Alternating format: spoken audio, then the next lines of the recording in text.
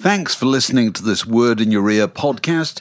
If you'd like to get early access to all our productions ad-free, priority booking for our live events, and to take part in our weekly quiz, go to patreon.com/wordinyourear for more details.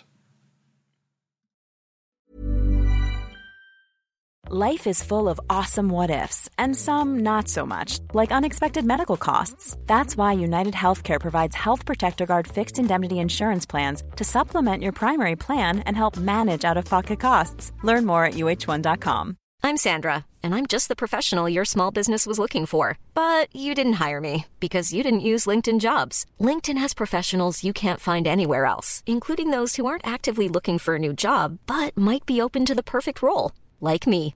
In a given month, over 70% of LinkedIn users don't visit other leading job sites. So if you're not looking on LinkedIn, you'll miss out on great candidates like Sandra. Start hiring professionals like a professional. Post your free job on linkedin.com/people today.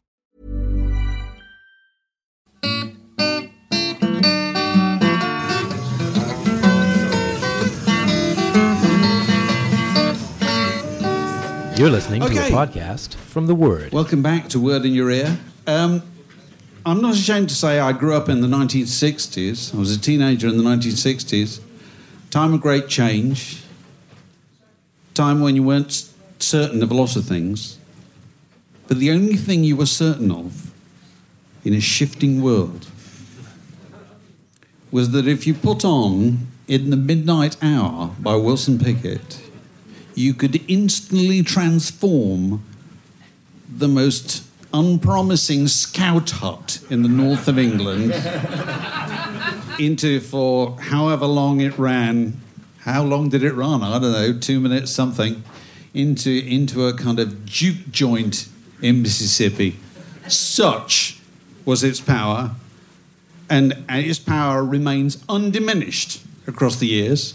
And if ever any record deserved having a book certainly named after it, and the person and telling the story of the person who authored that record, it's In the Midnight Hour by Wilson Pickett.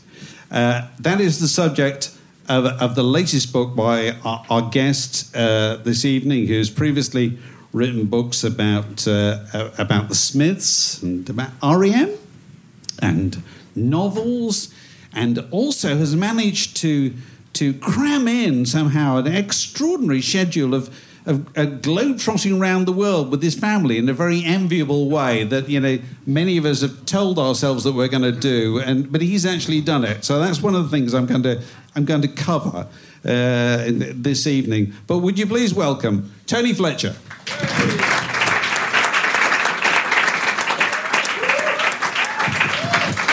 Evening.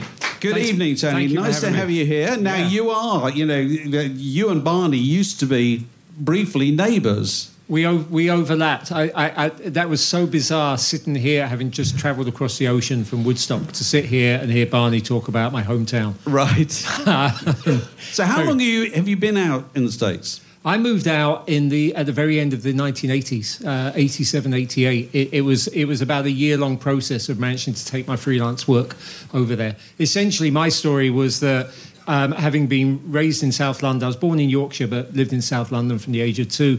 You're a child of the 60s, I'm a child of the 70s. I thought I was raised sort of anti-American, that the whole place was complete crap, thanks to all the punk bands. And the first day I stepped foot in New York City, which was in 1986, I just went, I have to live here. Right. And I had not expected that to happen, and I managed to make that happen. I spent best part of a decade in Manhattan. And then, as happens, you get married, you have a kid. We moved down to Brooklyn, and then along the lines, down the way, you have another kid. And that migration up to the Catskills is actually a pretty common migration, as Barney talked about, with the sort of what they call the creative types. So you were in Brooklyn before it was hipster heaven, is that right?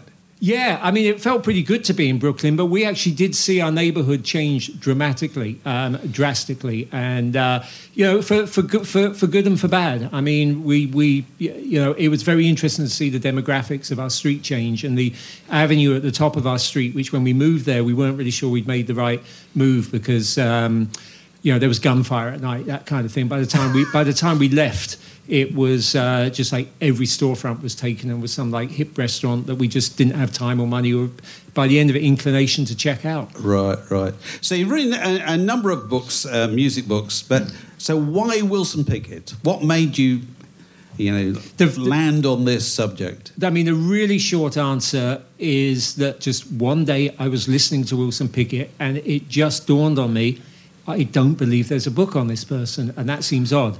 And obviously, in these days of the internet, I knew it wasn't on my bookshelf. It only took 5 minutes more to realise it didn't exist. And I thought, let me at least look into his life, because maybe his life's just really boring, and that's why there's been no book about him. But it wasn't, was it, Tony? No, and I didn't suspect... As we will discover. I didn't suspect it would have... I mean... Do you think to yourself he'd had a quiet domestic life, sitting at home, just watching the telly? You think, in bed by 10 o'clock every night. Yeah, you listen to that voice, you think there's a guy who turns in early at night. I mean, the longer answer is one that I probably don't have to give here, which I have to give on American interviews, which is that you kind of said it at the beginning, we all grew up listening to this music, whether you're a child of the 60s or 70s or probably beyond. The Brits, certainly the kind of Brits in this room, appreciate American soul. So I don't have to explain that part about what's a Brit doing writing this book. But that was the shorter answer. And I had a couple of years earlier done a road trip across America with the family, and we'd gone to Memphis, spent a few days there. The Stax Museum of American Soul is a wonderful place, and it was kind of in my mind, I think somewhere down there I was kind of like feeling the music of the South a bit more than I had in the past. And you did a trip around America, didn't you? About 3.5 4,000 miles, just travelling around meeting Pickett's relatives and colleagues and friends. I had to do a few trips here and there that were separate. I mean, I went to Alabama once to meet his brother and get the ball rolling. I went to Florida to meet some people, Philadelphia, DC. But then literally about 2 years ago from now, in the winter, I took my Mini and drove around 13 different states, not quite in the order of Wilson's life, but I almost actually more in the reverse order. But it was actually really, really enjoyable to do that. And very surprisingly, all the interviews that were lined up beforehand worked out. I mean, I don't know how often you wouldn't bet money on that, but every one of them that was laid out actually happened. And so people were happy to talk about it? They really were. I've done books where the doors have been slow to open, or sometimes certain doors haven't opened. I think this... I don't want to get too... there's that kind of like don't ask thing, don't look, don't examine too much. I think that this just turned out to be the right book at the right time, and people's doors open. And I have to say that it's the first time... I've written about the South before because I've written about R.E.M., and I've written about black music before because I did a book on the history of the New York City music scene. But I hadn't done a book about the Southern soul singer. Right. And I have to say the musicians who worked with Wilson, and it's not just from the South, because some of them were from Detroit and New York and so on, but that community of people working in that music, they don't carry grudges. And we were talking about Levon and other people, and I've been around people who carry grudges. There are very few people with grudges around Wilson. They were mostly really just happy to talk. Right. Now, so in many senses, he had a kind of archetypal upbringing for that generation of African-American singers. So tell us a bit about where he came from. And, these pictures are... Sure. They're quite indicative of where he came from. Yeah, and I actually took the one on the left, but that's not where he was born. That's where he was brought up. He was born in a two-room shack. I mean, it's the four-room Breeze block house. That's the four-room Breeze block. I mean, at least it's big enough that I couldn't get it all into one picture while actually standing. Well, that's because there's weeds all the way in front of you. You have to actually crawl through sort of bushes that have overgrown, so there's very little room to actually get the picture. But no, he was born in a two-room shack. He was born into a shack Prattville, in Alabama, which was then rural Alabama. It's now not just a satellite town of satellite suburb of Montgomery, but almost attached to Montgomery. It will be within another 10 years, I'm quite sure. But at that point that he was born there, it was the country. It was plantations. It was cotton picking. That's what you did.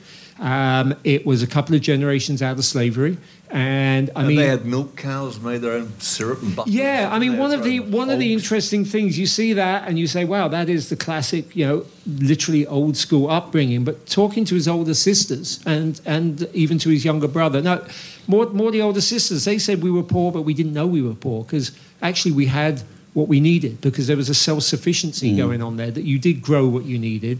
And the few families, they were very, very spread apart. It was really rural, but people did look after each other. And there's a weird paternalism going on with the plantation family. I mean, it's not slavery as it used to be. It's still sharecropping.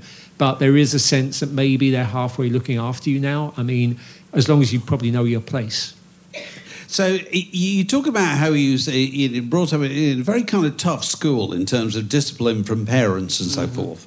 And a lot of that was because they were worried about their children being over-familiar with white people. Yes. Tell us about that. Yeah, and funnily enough, there was a review just came out in the States today that really honed in on that. So it's interesting you raise it. By the way, that's his father. That's one of the few pictures of his father. Who went to jail for bootleg whiskey. Yeah, and I mean, that's part of a kind of racist system, because they didn't send white people to jail for a year for making moonshine. And, the black people were limited on where they could buy the stuff to begin with. So it was just another thing, lock up your dad for a year when your dad's the breadwinner and he's actually got a job, maybe. That all factors into it. But no, look, Wilson was brought up in a family where beatings were common. They call them whoopings. And the whole southern culture, African-American culture, kids grew up with that way into the 50s and 60s. And I was researching newspaper stories about this because nowadays it's frowned upon. Some football player had done it. It reopened these old wounds. But they were doing it because their parents had done it to them. Their parents had done it to them. The people weren't necessarily stopping to think, but hang on, it started with the slave driver doing it to us. And that was a jump across the races because it wasn't ongoing back in Africa. And so this sense of like, well, that's how you raise your kids. I just thought it was necessary to pause and at least look at that and say, well, where does this actually start? Where does this come from? And then there is what you just mentioned, David, this kind of dichotomy to it, or a contradiction, that actually it did become necessary for a mother maybe to really get the stick, get the frying pan, whatever, because in the case of a Wilson Pickett, if you spoke like that to a white girl and somebody heard it, you may not come home that night. So a lot of this is for your own protection. You talk about how even as a young man, he kind of he cultivated a reputation for being mean. I think mean is the word you use. Is that mean is the word his stepmother used, but there's certain vernacular that I came across researching this book. And I'm not sure that mean in the African American vernacular meant quite the same. I think it sort of meant tough. No, well, you could look after yourself. Yeah. I don't think it meant necessarily selfish. I think it meant tough. Yeah. And Wilson was indisputably tough.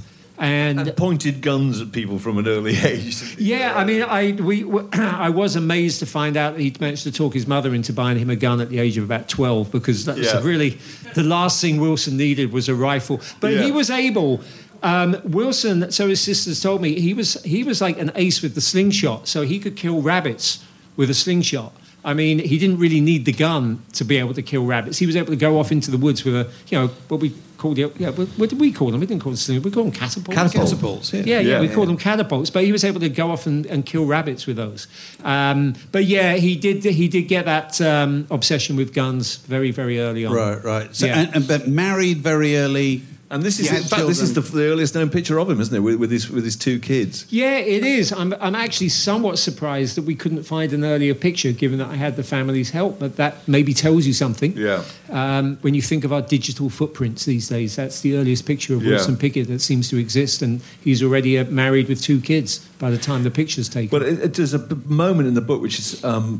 Oh no, we've got the Falcons. Yeah, but he's not in this picture actually, because there's no picture, I think, of the Falcons featuring Wilson Pickett, although his name appears on the sleeve. But so that's his kind of first breakthrough record, isn't it? With the Falcons. And I need to set the stall for that, because so Wilson's from Alabama, from rural Alabama. if people know about the history there, the Great Migration of blacks out of the South, out of the rural South into the industrial North, which took place in a couple of waves. Wilson's father moved up in the 50s, and the idea was the family would move up. They kept having it was complicated, as lives are. Mum moved up with Wilson and with other babies, then would come back again, actually usually when she was pregnant, to give birth down south. And eventually it didn't all work out, and Dad stayed up there and the kids stayed back.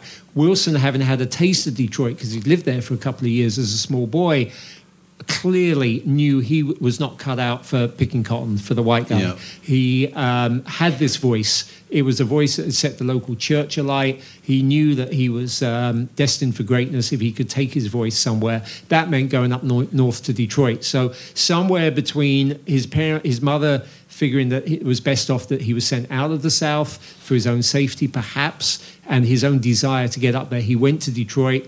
He did go up there to sing gospel. I mean, for all Wilson's sins, he was a very Christian person. And he went up there to sing gospel. He toured with a group called the Violinaires for a year or two. And then the Falcons seized on him when Joe Stubbs, the Levi Stubbs brother who's in that picture, top left, actually his ego got a bit too big for the group. And they actually, Willie Schofield, the bass singer who you see on the bottom right, had found Wilson singing on a back porch in Detroit, singing actually a blues song, interestingly, with his own guitar, and just heard that voice and actually walked past once and said, no, I have to come back, and basically brought Wilson in kind of as a managerial act. Because brought him into the group. The big hit was "I Found a Love," is that right? Yeah, that's Wilson's big hit. It was extraordinary. It's an amazing song, and I'm having great fun because on the radio now I'm getting that song played, and it's really enjoyable. People are asking about this early record, and we're hearing it again on the radio. If you haven't heard it, just go home and YouTube it. Whatever, it's Prototype Soul. It's 1961, and you can hear gospel giving way to rhythm and blues, giving way to soul, all in one song. It's phenomenal. The reason, by the way, Wilson's not in the picture is because he was kind of signed by Willie as a solo act. Wilson always carried on performing solo even while he was with the Falcons. So that's part of the explanation for it. So talk about this is the kind of background of when he started to come through, isn't it? In terms of what's happening in music, kind of the first wave of rock and roll has gone away, and it's pre-Beatles, isn't it? Yeah. So Sam Cooke and Ray Charles and. I think for Wilson, you're right, this is what was going on. I think for Wilson, Sam Cooke was enormous because he saw Sam and would have traced Sam back to the church for sure. I don't think Ray Charles was the same influence. Wilson was passionate about gospel music. I mean, he was a massive fan of gospel music, and he modelled himself on a couple of singers I mentioned, Archie Brownlee of the Five Blind Boys of Mississippi and Jules Cheeks of the Sensational Nightingales. If you listen to those two, you can hear the prototype screams that Wilson then kind of took on and perfected. He was fortunate, not just fortunate, because he made his way to Detroit. He was there for the birth of Motown. He was in the studios with the same groups of people. The Primettes were around, which was the Supremes under a different name, were around Wilson. He knew Berry Gordy. They were all moving in the same circles. He was part of that rhythm. And, when gospel turned to the vocal groups, turned to Motown, that's where he was in Detroit. So very ambitious. Definitely. A networker, hard-working, getting to know people and moving himself forward? Yeah, I think so. And I think, his ambition is best portrayed or exemplified by the fact that when he left the Falcons, and they broke up actually after he left, and we didn't mention that it was Eddie Floyd's group. Yeah, and, I think that's Eddie Floyd. That's Eddie Floyd, and Mac Rice should be in that picture as well. And I was thinking that was Mac Rice at the top right and Joe Stubbs top left, and then Lance Finney the guitarist. So you've got Eddie Floyd, Mac Rice, Joe Stubbs, and actually Joe Stubbs and Wilson Pickett were in the group at the same time occasionally. So you got four pretty strong singers in that group. But Wilson recorded "If You Need Me." And he actually recorded another single first, but then he recorded the song "If You Need Me," and it was when he realized that something was going to happen with that song, he basically loaded the U-Haul with his girlfriend Dovey Hall, who I know you've got a picture of, and they basically drove to New York City to start life afresh. So yes, he was ambitious. He was willing to make that move and take that jump. And we've got some pictures of people who are sort of contemporaries. We'll get on to Ray Charles later, who's not in that. But Jackie Wilson and Marvin Gaye and Smokey Robinson, Aretha Franklin. I mean, what these were his sort of rivals. Some of them, they were contemporaries, weren't they? Contemporaries and friends. I mean, Aretha, he was really good friends with from Detroit. I heard rumours that more than good friends, but I heard that about Wilson with just about everybody, and I'm not totally surprised. He was definitely tight with Aretha. I mean, right to the point that she was billed to be speaking at his funeral. She didn't, but she was billed to be.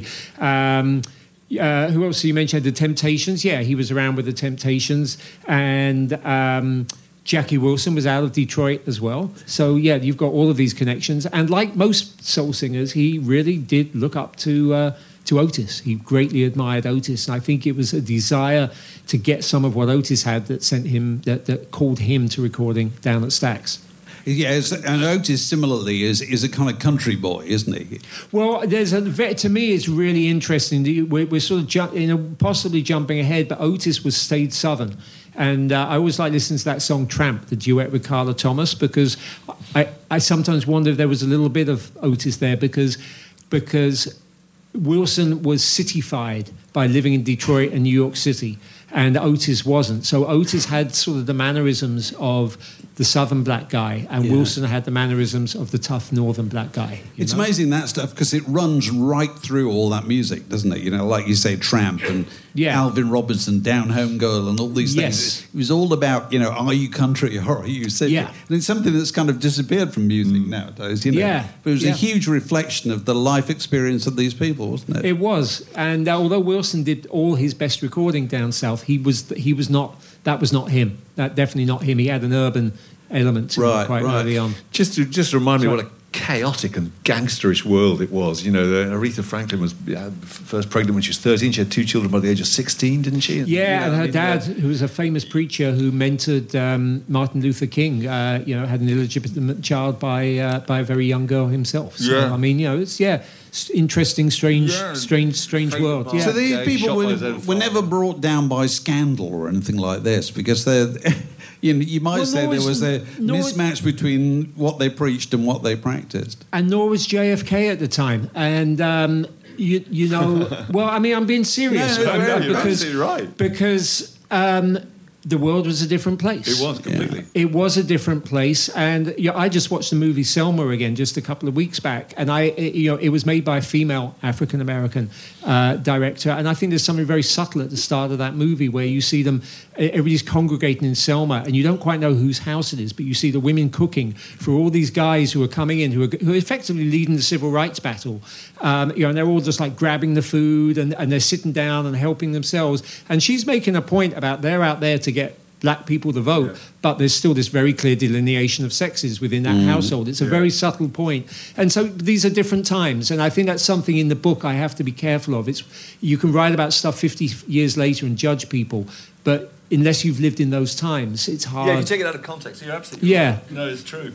I think we've got a picture. Yeah, this is just the most extraordinary moment in the book, because it gets across just the extent of his charm and his effect on women. So tell us the story. This is Dovie Hall, the girl that he she's 6 years older than him, and he met her. He actually, I really like the story. He obviously had his eye on her. He was not performing that night at a place in Detroit, but he had his solo hit, and he had his eye on her all night, and apparently stood at the wall, against the wall, and just looked at her. And it wasn't until somebody else, 3 hours into the evening, came up and talked to her that he came over and said, "Is that your boyfriend?" And she said, "No, I'm not with someone. I came with a girlfriend tonight." And he said, "Well, can I talk to you?" And she had been noticing him.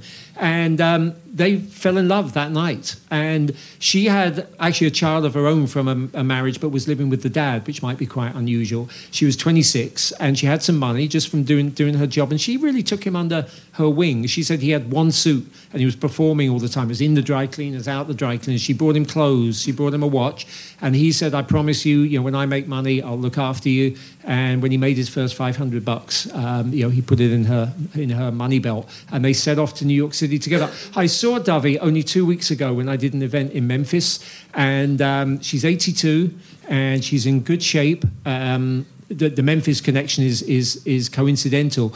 And she came out to the reading wearing, if they weren't leather pants, they were black vinyl pants. Fantastic! Oh, that's I was kind of like, we can all do this when we're 82. We're gonna be, yeah. But there's another moment in the book which I thought was just so astonishing when his old girlfriend, now he's married and has 2 kids at the time, a girlfriend, an ex-lover of his, turns up at the Apollo, I think it is, and dumps their love child. She's white as well. Yes. She dumps their love child. And Dovey Hall took this boy on and brought him up as her own child. I mean, that is quite extraordinary, isn't it? Story. And I don't know that is anywhere remotely normal. I think Wilson. Look, everybody who knows Wilson knows that Dovey was fantastic for him. I think he knew that.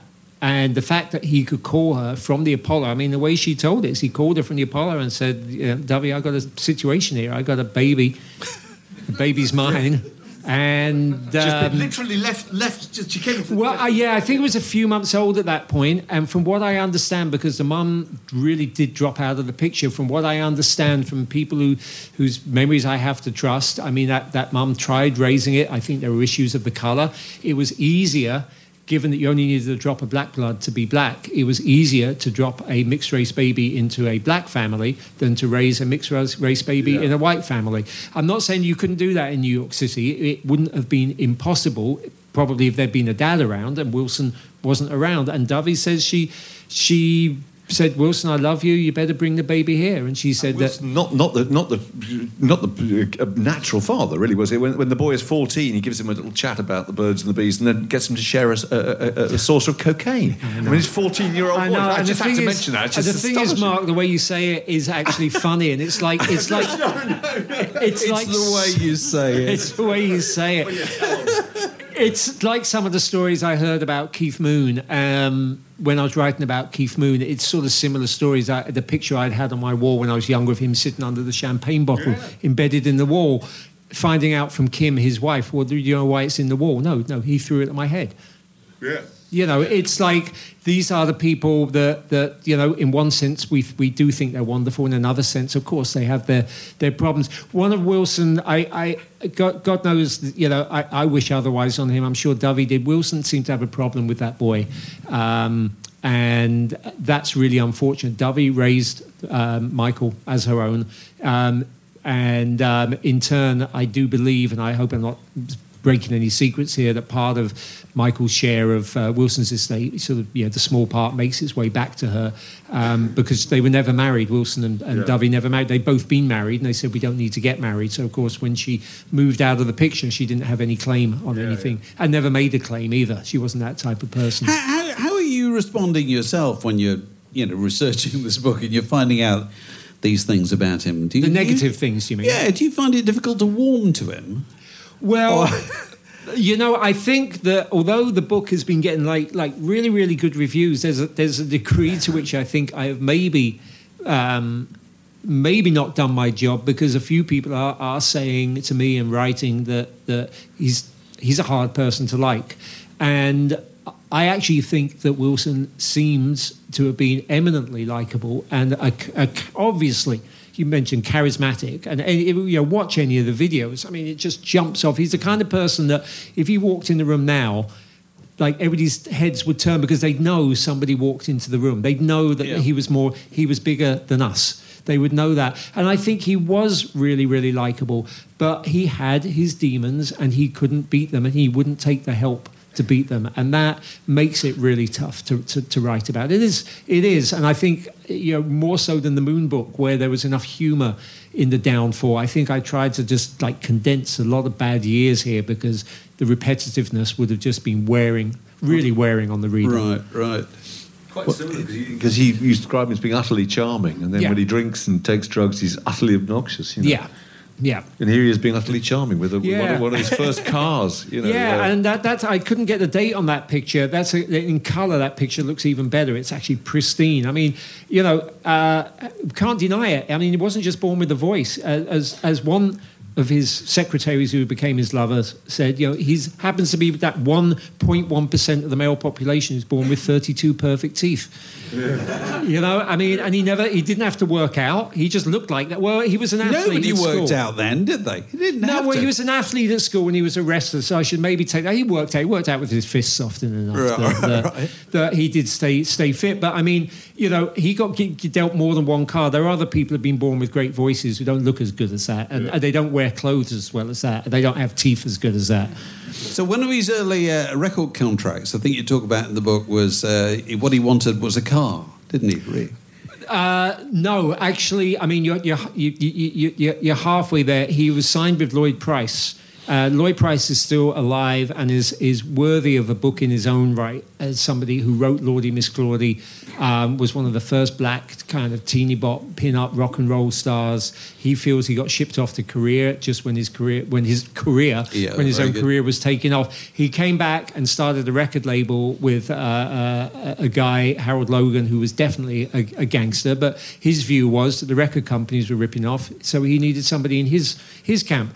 They started this label Double L. Wilson Pickett shows up, or his producer shows up with If You Need Me. Seems like the ideal match. Wilson and Lloyd couldn't get on too well. The story is that Lloyd went all the way to Detroit to pick out a perfect car for Wilson, because that's how you paid artists in those days still. And Wilson met him around Central Park and said, I don't want that car.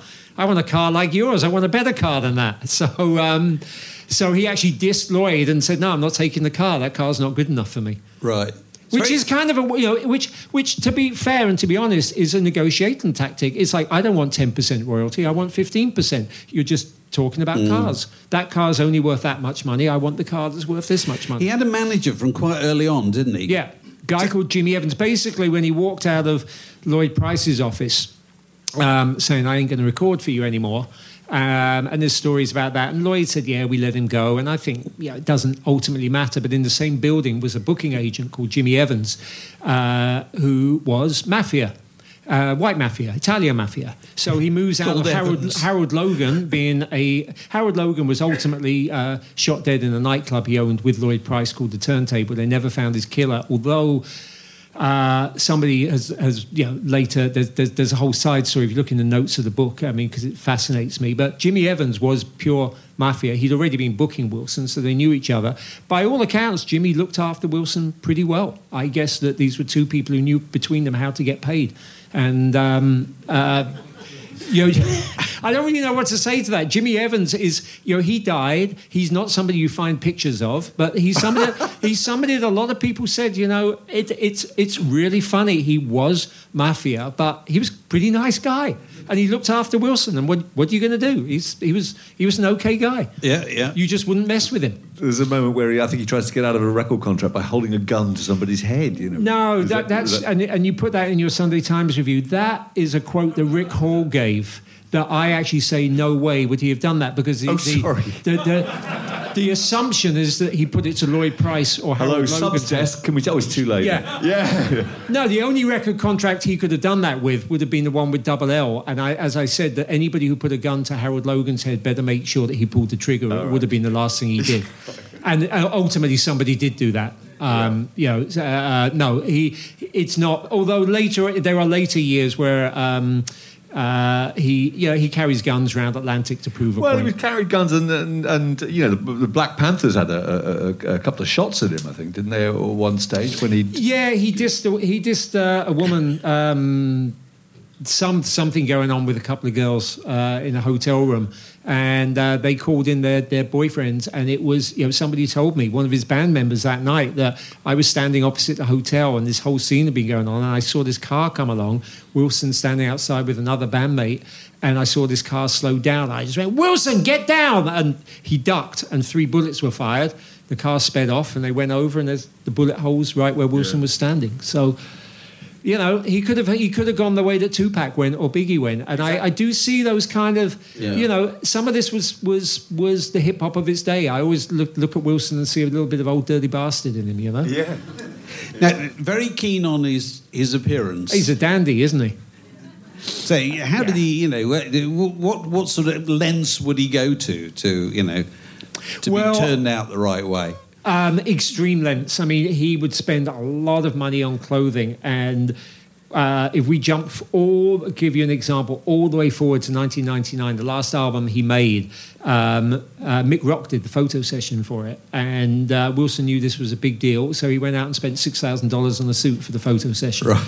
So, I mean, he lived like that all the way through. One of the things I love, I've the live footage of him. I've actually put together a playlist of his top 20 performances on YouTube because there's so many, and I wanted to kind of just make it easier for people to find them. And he's the kind of guy that, he's sweating, and people did wear shirts and ties. We know about the Beatles. That was you went to work, and you were wearing your uniform and you're wearing your suit. But he really looks good when he's sweating in his clothes. He really, really did. People always thought they were getting their money's worth, didn't they? If people were actually sweating on stage, Yeah. He really was. He was a great dresser. Yeah, I think he just knew how to look. Shamanistic stage. Look at there again. I mean, these are the guys from Muscle Shoals, from the Fame Studios.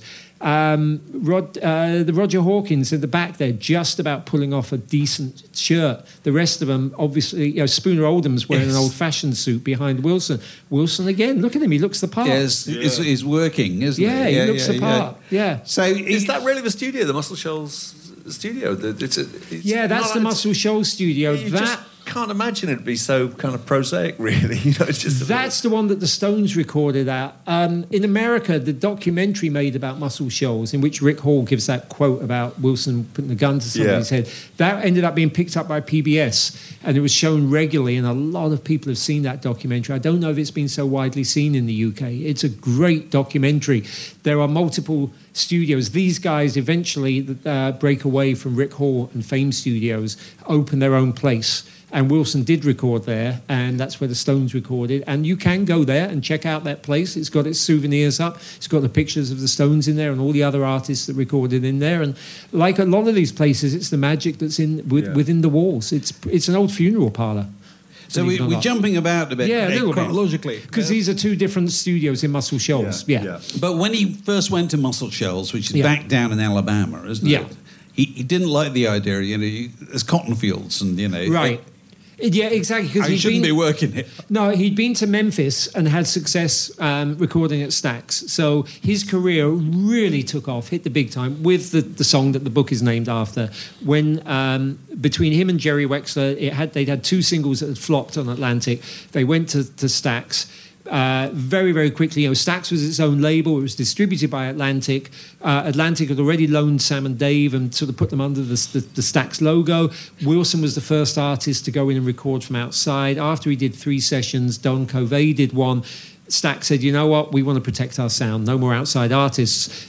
At the same time, Percy Sledge showed up in Atlantic from Muscle Shoals, so they had a new studio to go to. Right. And yet, down in Muscle Shoals, Wilson was like, oh my God, I'm going home back to the cotton fields. And he was not sure. And he hit it off with the guys you see in the previous picture. He hit it off with those guys big time, really big time. Yeah. So let's talk about as you say, the song for which the book is named. So this is 1965.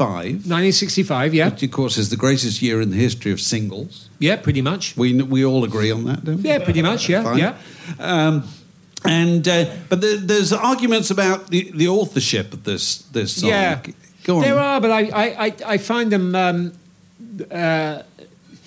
There are arguments, and when I came to interview Steve, he was kind of ready to have to defend himself on that. The fact is that although Wilson has a co-writing credit on "If You Need Me" and "I Found a Love," he did not write much on his own. He really didn't, and he sat down with Steve Cropper. And they, on their first session, they turned out 2 hit singles and a couple more great songs. And I can't believe that Wilson could have brought those songs in completed. I think that probably what happened is Wilson thought that he somehow owned the sense of the name In the Midnight Hour because he'd been using it a lot in songs. And Steve says, yeah, there might be some truth to that, but I put in more of the other songs. There is a backstory to that I get into as well, which I think that Atlantic and Stax had to figure out, well, what's in it for Stax if we bring down the Atlantic artist? If it's not coming out on Stax. Well, if Steve Cropper gets a co-write, that goes back to Stax has its publishing arm. So, there's money's being made all around. And I could see, I'm only hypothesizing here, lawyers, beware. But I mean, in fairness, I could see a scenario where Jerry Wexler from Atlantic and Jim Stewart go off for dinner and say, well, we split the publishing.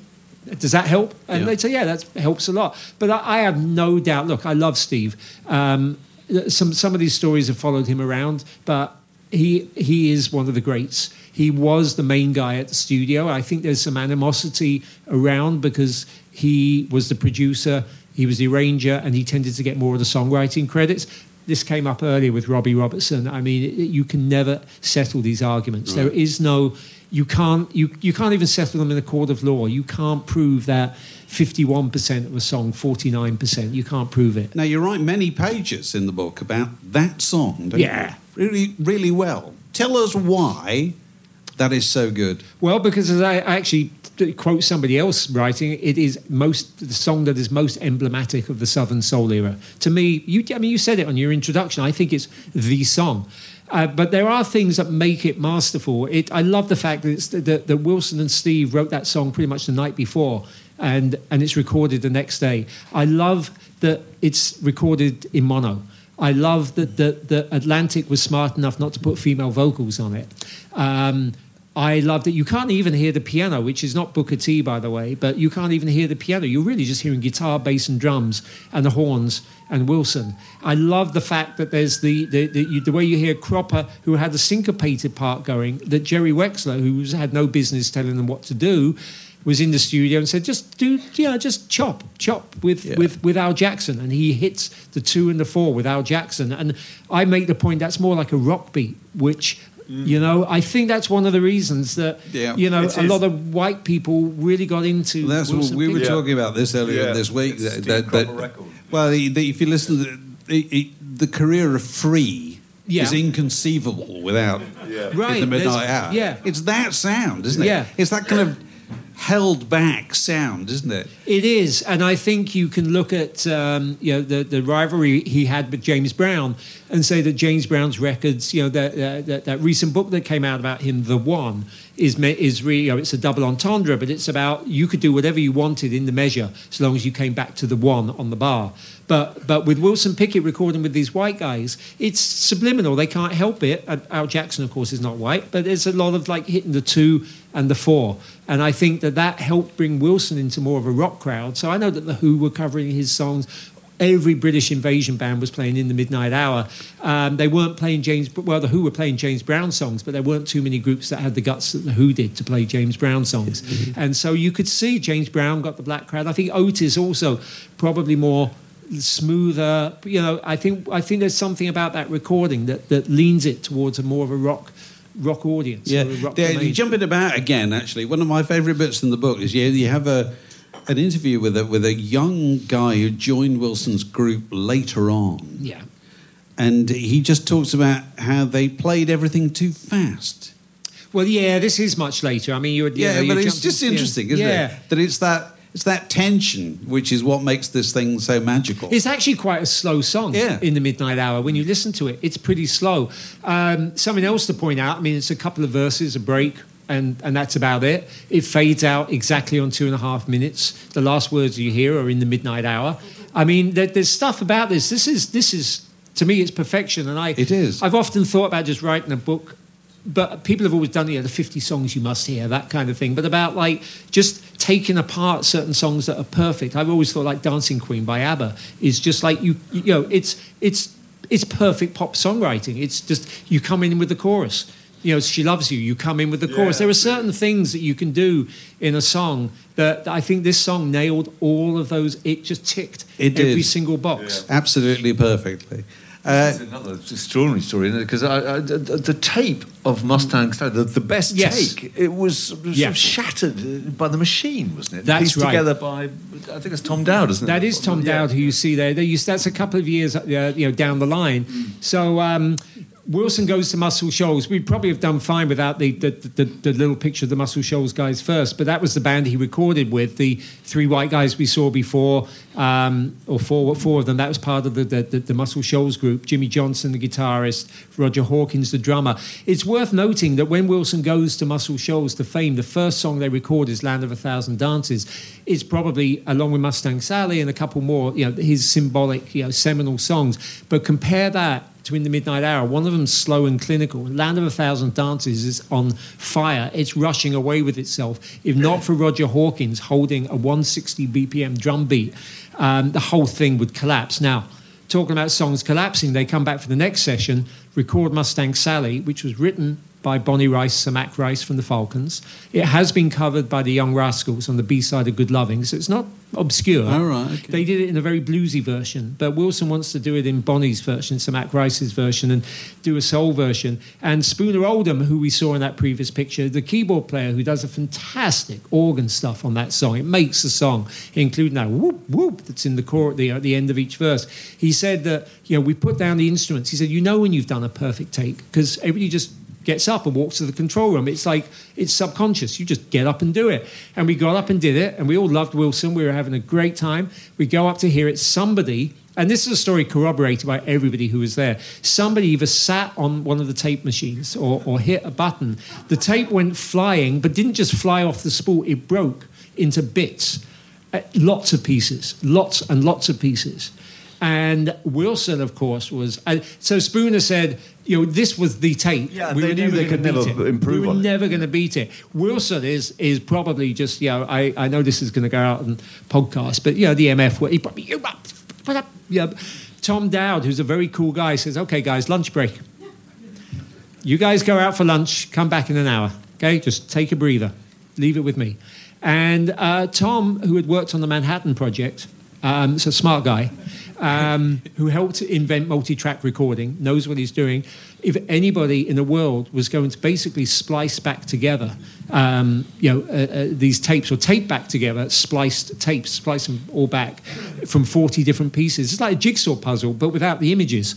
And he put it back together. And you could say he put it back together perfectly by the fact that it's been such a classic and a hit record. But I make it a point in the book that there is one little point, it's about somewhere like 2 minutes 23, where there's a drum shuffle that is nowhere else in the song. And I actually played this as a reading. I read that section and played the song. And everybody went, that's the part, isn't it?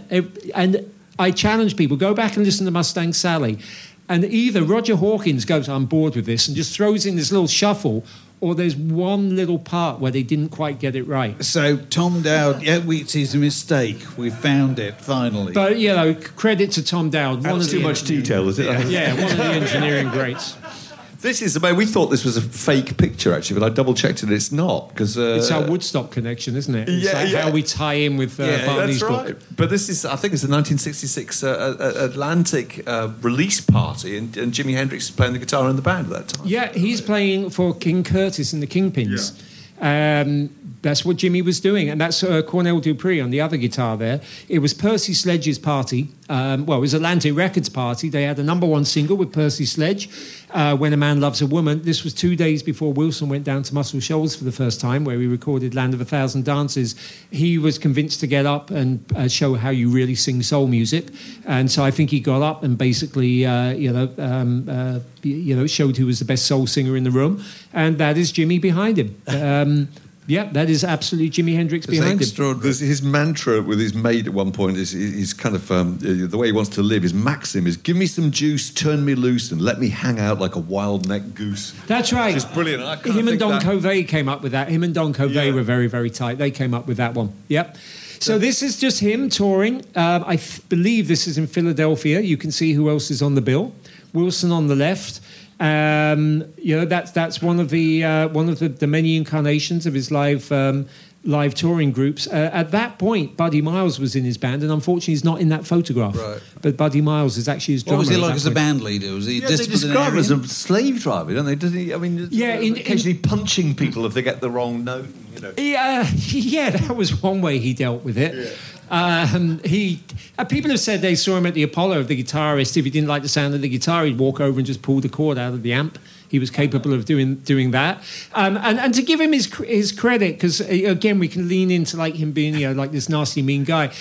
Born in that poverty, he was musically instinctive enough that if he had like 12 people on stage and one note was wrong, he would know which instrument, which player, which note. Right. I want to give him credit for that. So if he bawled out a musician, it wasn't just like being the nasty guy. It was usually like the guy wasn't good enough. What I would like to say is that just about everybody who worked with Wilson said that he respected great musicians and they respected him. So when he did bawl out a musician, probably the musician was not living up to his standard, which is a great way to segue into James Brown. Yes. Was he threatened by James Brown? Because, I mean, he'd always... Not physically. No. For a change. But he, he talks about him as being strictly small time, doesn't he, the whole time? And in his mind's eye, he sees him on a little tiny stage, sweating in some little tiny dive bar. Yeah, we've got to give Nick Kent credit for getting that quote out of Wilson Pickett. I actually think, Mark, that James was threatened by Wilson. James was on top. And I think Wilson came along and really challenged James's crown as the kind of king of soul. I think James is the one who felt threatened. They had a rivalry that could masquerade as a friendship, and probably the other way round. James did once invite Wilson round to his house when they both lived in sort of Queens, Long Island. But there's also a story about when Wilson was headlining the Apollo for the first time, and James came into the dressing room. James kind of owned the Apollo, as we know it, not literally, but as a performer, and sort of dissed Wilson. You're interesting. You have Funky Broadway up there because we associate James Brown with funk, or we associate the word funk with James Brown. But who is the person who took the word funk into the charts for the first time? Wilson Pickett with that record. And I want to make the point in the book repeatedly. I make it in the introduction, and then I back up this my thesis that Wilson Pickett was not just at the front line of Black American music. He was the front line. He led it, and that's one of the examples. That was a song by Dyke and the Blazers. It was a one-chord riff. It's okay. The singer's not great. You give it to Wilson Pickett, it's a hit record. It's an anthem. James Brown was an entrepreneur. James Brown was a social leader. James Brown wanted to be all of those things. He wanted to be the hardest working man in show business. Wilson Pickett just wanted to be the greatest soul singer out there. And a little like George Best, like people say about George Best, didn't you ever want to be the greatest footballer ever? And he's like, well, I was. And I think that that's how Wilson Pickett looked at things. It's like, well, I was the greatest soul singer. I didn't have to do what James Brown did to be the greatest soul singer. This is, a memento of one particularly memorable session. When is this? 68, 69? Something? Yeah, November 1968. Wilson and Duane Allman, peas in a pod, these two. Couple of lunatics. They Duane Allman, probably only about 21 or 22. Yeah, is that near that very, picture? very young. He is 1 month into working as a session guitarist at Fame. His band with his brother, that they went out to California, got a record deal, got 2 albums, fell apart. He's following another former member of his band trying to get work at Fame. And Rick Hall, whose name has come up a couple of times, takes one look at Duane and is kind of like, you don't belong in my studio. Jimmy Johnson, whose name has come up, the rhythm guitarist who's moved a lot into engineering and production, was different. He said, no, we need Duane. Like, Duane plays guitar 8 hours a day. Duane sleeps with his guitar. I ain't that dedicated. We need this guy. Forget how he looks. And so Rick Hall moved with the times. Duane, the story goes that Duane held Wilson back at lunchtime when they're doing these sessions, saying that, it's hard enough when you guys go to the diner with a black guy, but if you go with a black guy and a hippie, it's just going to be problems. I don't think that was it. I think Duane had this idea, because when the others came back from lunch, it was like, all right, we're doing Hey Jude. And I think that Duane Allman knew that he flexes like guitar muscles on a song for Clarence Carter, but he wasn't really. I think he knew that if we do Hey Jude, I can hear my solo, I can hear Wilson, I can hear me, and he talked Wilson into it. And these these two guys really did love each other. I got some great quotes from Wilson about Duane Allman, like when Wilson spiked the water tank, the water cooler at Fame Studios with mescaline, which was probably not something that used to happen back in '67 at Fame Studios. And the recording, again, this is one of those, if you haven't heard Hey Jude, you have to listen to Hey Jude. The interaction between the two of them, you almost imagine that's how they recorded it, standing opposite each other. Done spontaneously, wasn't it? They just decided to do it right there and then. Again, one of these one takes, and Jimmy Johnson, part of that session, saying, we didn't know what was going on during that session. We're like, what the hell is going on here? But he said later we realised what was going on there. Southern rock was being born. In that coda, you hear the birth of Southern rock, and he's right, you do. And once again, one of them was bothered to dress. Yes. The other one hasn't. The other one hasn't. And he bothered to dress again here. My indeed, God, yeah. there's a lot of dressing going on here, Tony. There's excess dressing going on. Which, considering that you're actually just landed in Ghana, yes. You probably it's not what you require. Really coat. This was the kind of soul to soul. Yes. Is that right? The great package tour that went to. Yeah, it was a one-off deal. It was the vision of a young white guy whose parents were making a movie in Nigeria at the time, and he had a vision of a black Woodstock in Africa, and was actually able to pull it off. Unbelievably, they wanted to do it in Nigeria. That got politically unstable. They did it in Ghana. Obviously, there were problems, but the real point about this, the film was made. The film came out. Again, Wilson's performances, you see thousands of young black African kids moshing 7 years before punk rock, and then you see them stage diving years before punk rock. So, just another thing about where these musics come from.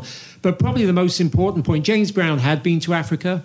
He didn't want to be part of this, or he'd been to Africa. I think that was enough. When they came to booking the headline artists, they got Ike and Tina Turner, they got the Staples Singers, they got Roberta Flack. Wilson Pickett was like, his name was in lights, the other names were down here. Wilson Pickett was a god to these African kids. Despite what we said about the rock music thing, etc., he was a god to these kids, and it was an immense performance. That movie does now exist on DVD. I highly recommend it, Soul to Soul. Right. These are just sort of top of the curve pictures, really. That the last one with the fur coat's fantastic. There's a moment in the book where he tells us we're carrying $10,000 in cash. It's absolutely astonishing, Yeah, band members were saying that they go on stage with $10,000 in cash because if you didn't know who was carrying it, you had nothing to worry about. If somebody was out there to rob, they wouldn't have any idea who had the money.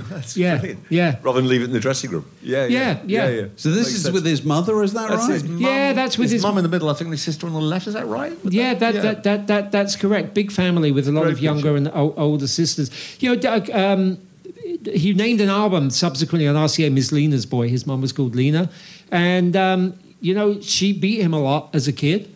But he loved her, and talking of doing right by his mother, he bought her a house. When he was rich enough, he took the family out of Alabama up to Louisville, which was a sort of halfway point on the migration up to Detroit. A lot of blacks settled. Obviously, Muhammad Ali came out of Louisville, but he bought that house with $24,000 in cash that he brought down in a suitcase from New York. So Bobby Womack tells a story in his own book of how he went to Wilson Pickett's house, and Wilson opened the cupboard and all this cash fell out.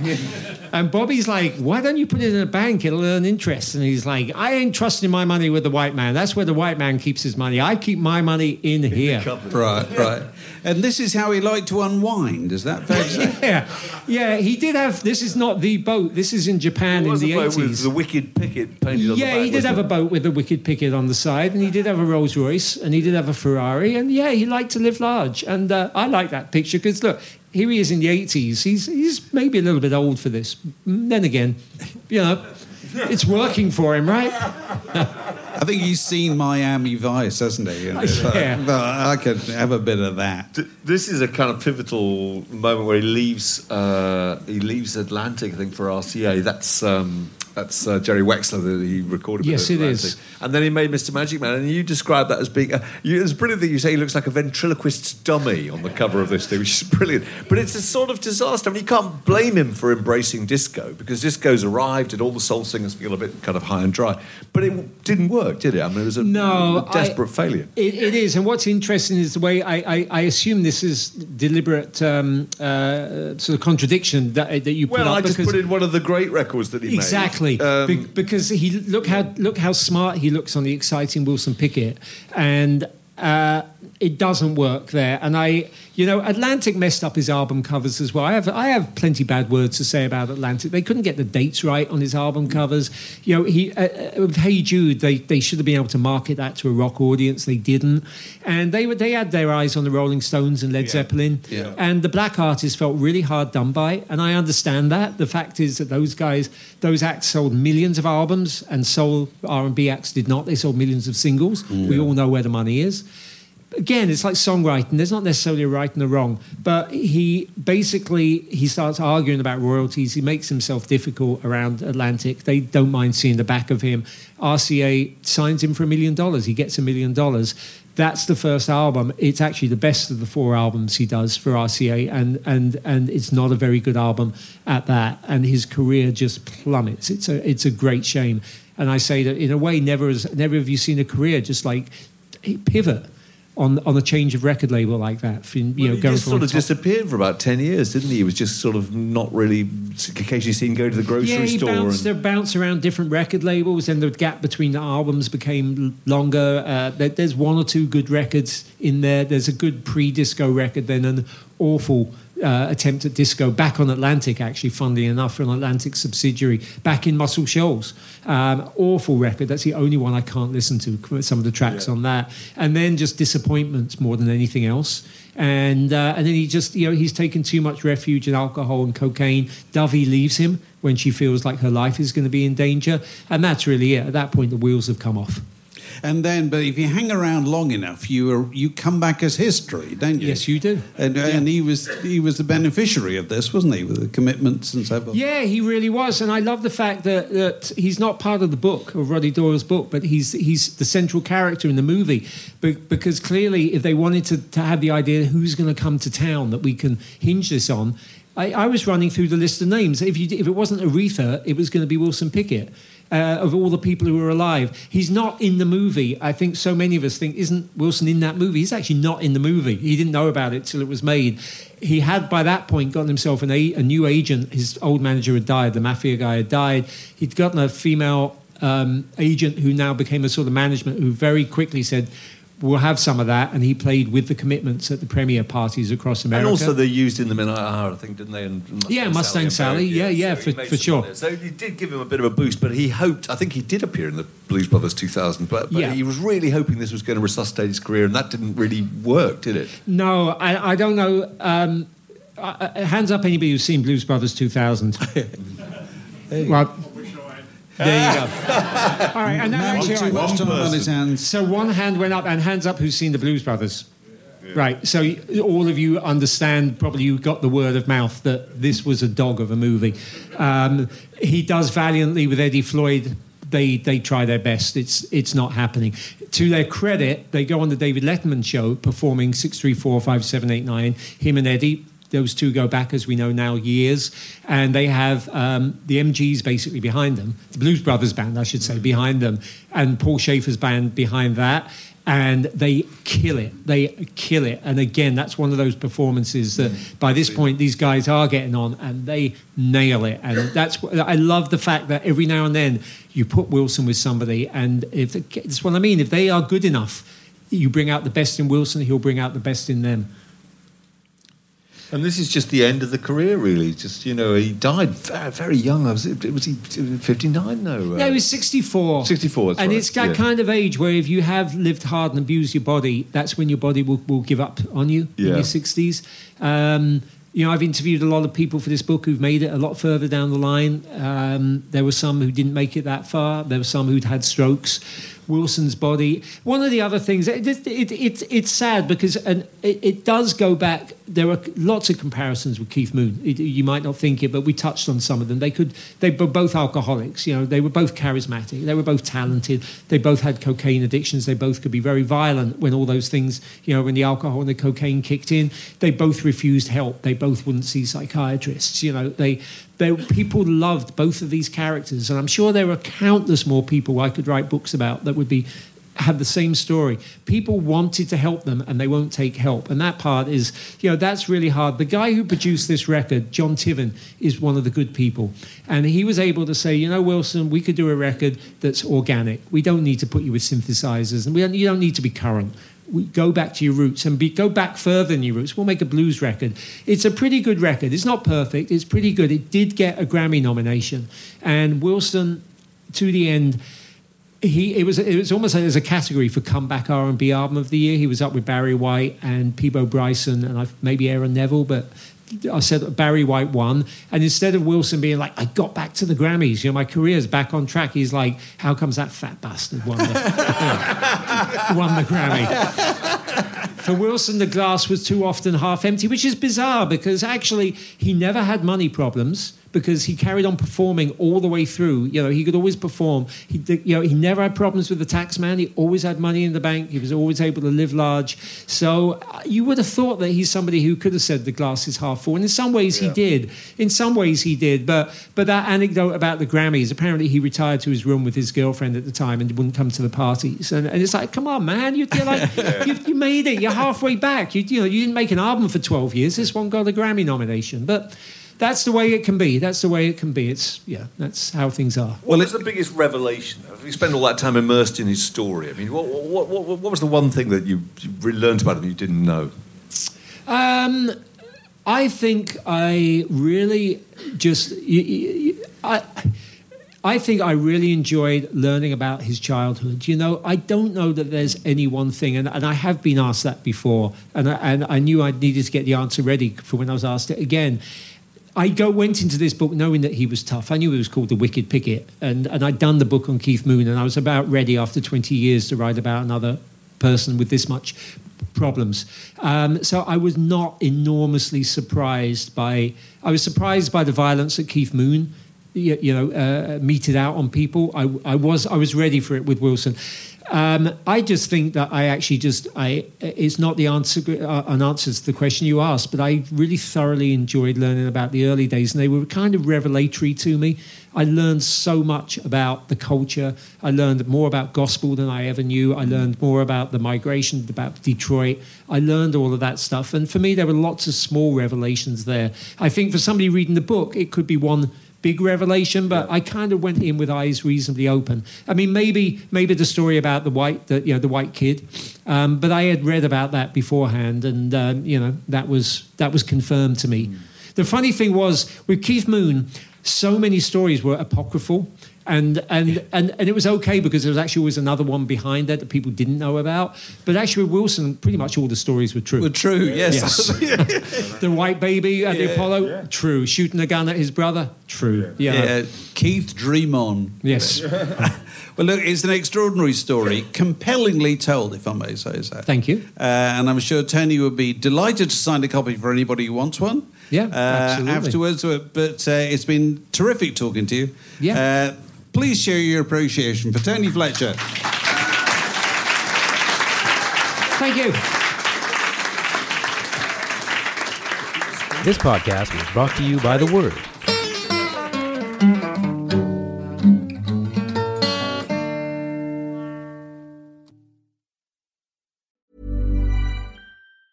Planning for your next trip? Elevate your travel style with Quince. Quince has all the jet-setting essentials you'll want for your next getaway, like European linen, premium luggage options, buttery soft Italian leather bags, and so much more. And it's all priced at 50 to 80% less than similar brands. Plus, Quince only works with factories that use safe and ethical manufacturing practices. Pack your bags with high-quality essentials you'll be wearing for vacations to come with Quince. Go to quince.com/trip for free shipping and 365-day returns.